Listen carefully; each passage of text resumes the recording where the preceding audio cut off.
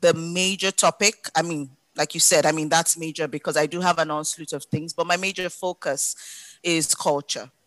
And why culture, would you say? So with the pre-COVID situation to the COVID and now post-COVID, there are a lot of business decisions that have been made around the fact that, okay, now maybe it's much more cost-effective to work hybrid because we saw that during the time that we had to go off completely, we did save a lot, and yet productivity did not reduce, quality of work did not reduce. So, it's something we're pretty much planning to take on going forward. However, why I'm now saying culture is because remember again that people view culture as something that is much more enjoyed or impactful in social gatherings when it's physical. Hello, everybody. Welcome to another episode of the Hacking HR podcast. As you know by now, one of the things that I get the most excited about when we have these conversations in the podcast is the global perspectives that we bring to the table by inviting HR leaders, practitioners from literally all over the world, and getting to hear the things that they are working on and the challenges and the opportunities that they are facing in their jobs from the HR perspective. So I'm very, very happy to welcome Temi today to our conversation. Temi has more than 40 years of experience, and she's now leading PG in Africa, which is the largest off-grid solar company in West Africa. Temitope, how are you, my dear? I'm fine. I'm all right. You pronounced my name wonderfully. I should give you a star for that. Hey, there you go. But hey, I cheated a little bit. I asked her before the podcast. One thing, Temi probably goes, often through this exercise of getting to ask people how to properly pronounce their names. That's a sign of, respect, right? So that I'm originally from Venezuela. I live in the United States, and I like when people pronounce my name Enrique, like it is. So, Temi, welcome to the show. How are you doing?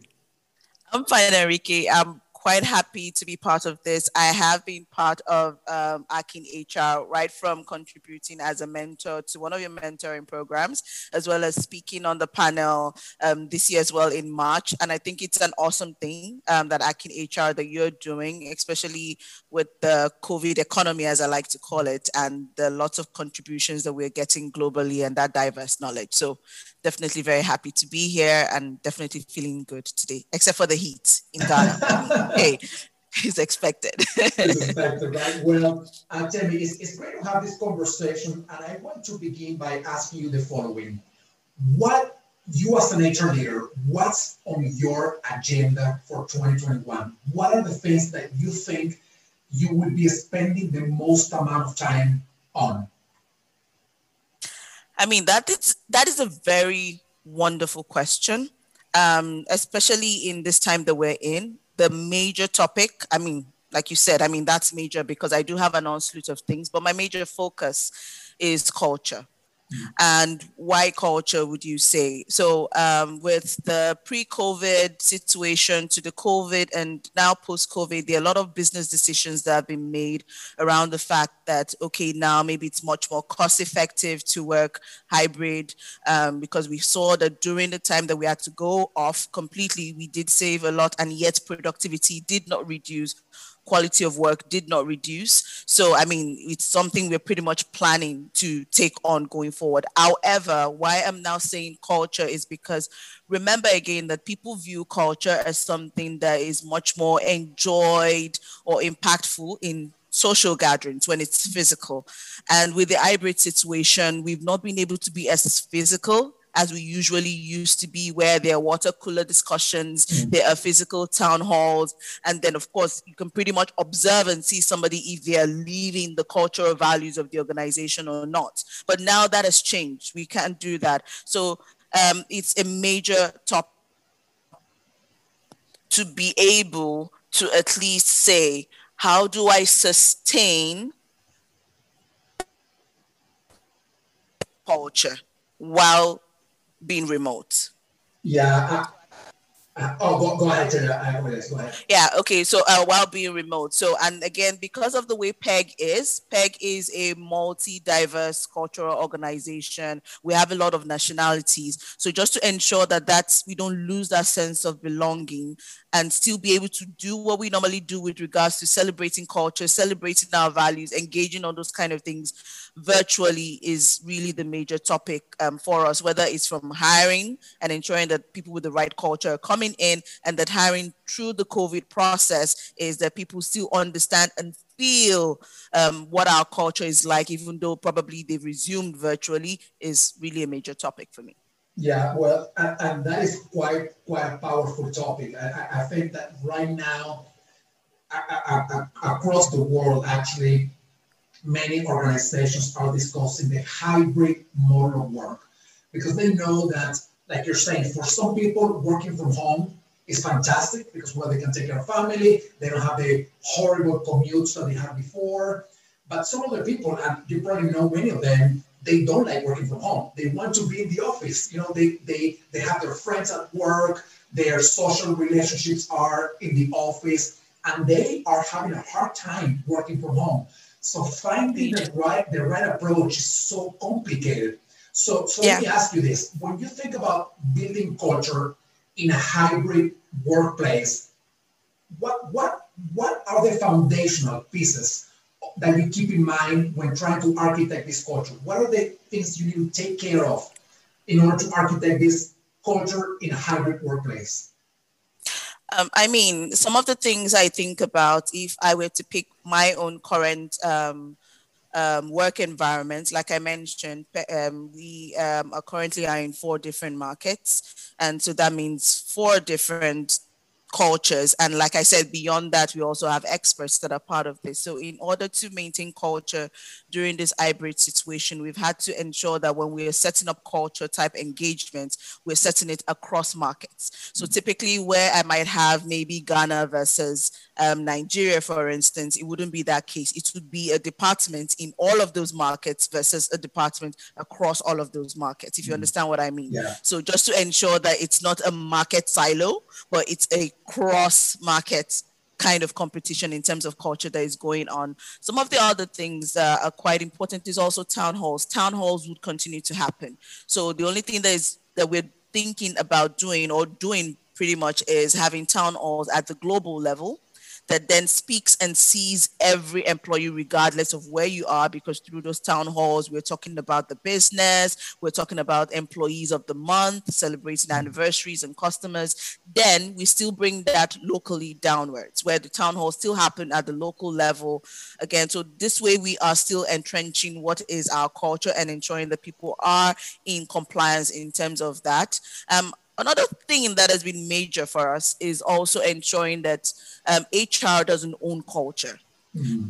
Everyone within the organization now owns culture. So that's why, like I mentioned, for instance, there are some interviews that I might be conducting, but nobody in HR is the one actually handling that culture fit interview. It's probably somebody else from another market in another department that is actually handling. So we call them culture fit champions. That's what we call them. And the idea behind that is these people are displaying our culture. They understand our culture. We've walked them through what it is that we are looking at in terms of culture. So when they are taking the culture fit interviews, they're able to identify those same culture in people that we're looking to bring in. So this way, everyone owns culture. So those are some of the little things that we are doing just to ensure that that culture is there. And also, as much as possible, recognizing people that embody our culture. So we have ambassadors. So this person is the People Make PEG Person of the Month and stuff like that, just to ensure that we are still reiterating what culture is for PEG and people who are leaving those cultures. Yeah, absolutely. And I want to dig, I know we have a few minutes left, and I want to dig a little deeper into the last element that you mentioned, which is HR does not own culture. It is distributed in the organizations that are culture fit champions that are championing the culture of the organization. This is so powerful because, like many other things that happen in the organizational world, we just throw it to HR and tell them now HR is the owner of this thing. And this is not true, right? I mean, performance management and many other areas are not they should not be owned by HR. HR is an architect, making sure that all the pieces are working together. So how are you doing this? How are you working with your co-leaders and making sure that they are championing the culture, that they are understanding the culture, and that you're keeping an eye on the work that they are doing so that they are doing it, for the best benefit of the company? I think for us is we have from the beginning set out the fact that everybody has a voice within the organization.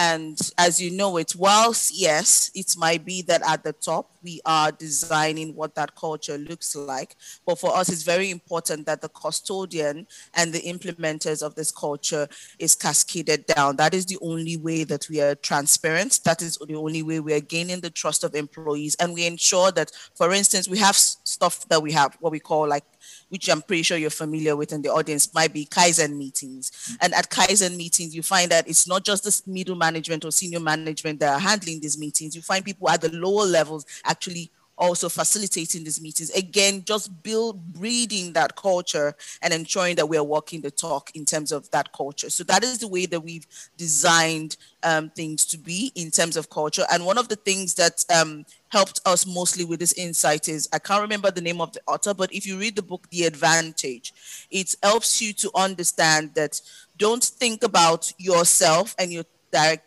team, but think holistically. So for instance, if I'm going to set up any process, any procedures in HR, I'm not thinking from an HR perspective. I'm thinking from the senior leadership as my priority team and the organization as a whole. So when I'm designing systems, I'm not designing it. We are designing it, because that way it's not a case of I design and dump and then you're coming in to say, hey, I don't like that design. It doesn't work for me. I'm not going to. But if you're part of the process, it helps you to know, okay, this is the aim. This is why we designed it this way. And you're part of that contribution. So for us is, in terms of anything that we are doing, it's not HR sitting to make those decisions on their own. It's not senior leadership sitting to make those decisions on their own. It's the company as a whole. We do have offsites at senior leadership level, but we also have offsites at middle level, where we then come, we have breakout rooms, and everybody has a say in terms of, okay, this is where we want to go, this is what it looks like, and this is my contribution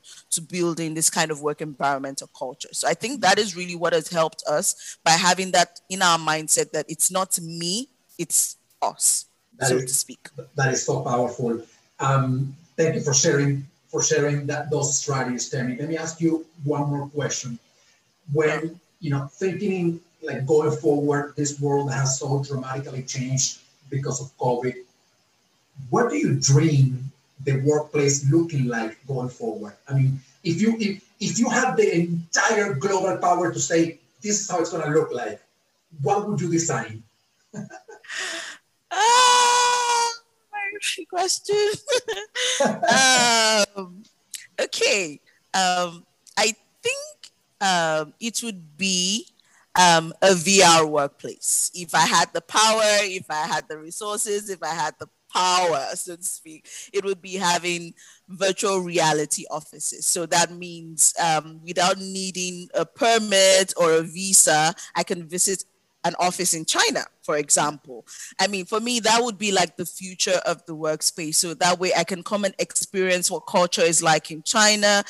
My Chinese employees can come over in Africa, virtual reality, and see what it's like. They're actually seeing the zoos. Of course, it's not real, but again, it just exposes the fun nature of how the workplace can be to the possibilities therein. Because for me, I feel like we cannot run away anymore from, we used to talk about remote working, flexi time in the past, but even in Africa till today, once your boss is not seeing you in front of him, you're not working. But now the COVID situation has brought it forward that, hey, whether you like it or not, this is happening. And for me, that is really the next step, whether it's training, learning and development, and being able to kinetically, through virtual reality, do some of the things that we need to do and build. And whether it's, because I have employees spread out to Denmark, US, South Africa, beyond even Africa. I want to be able to visit those places with them and walk those places with them. Let us have like a virtual reality cultural engagement, or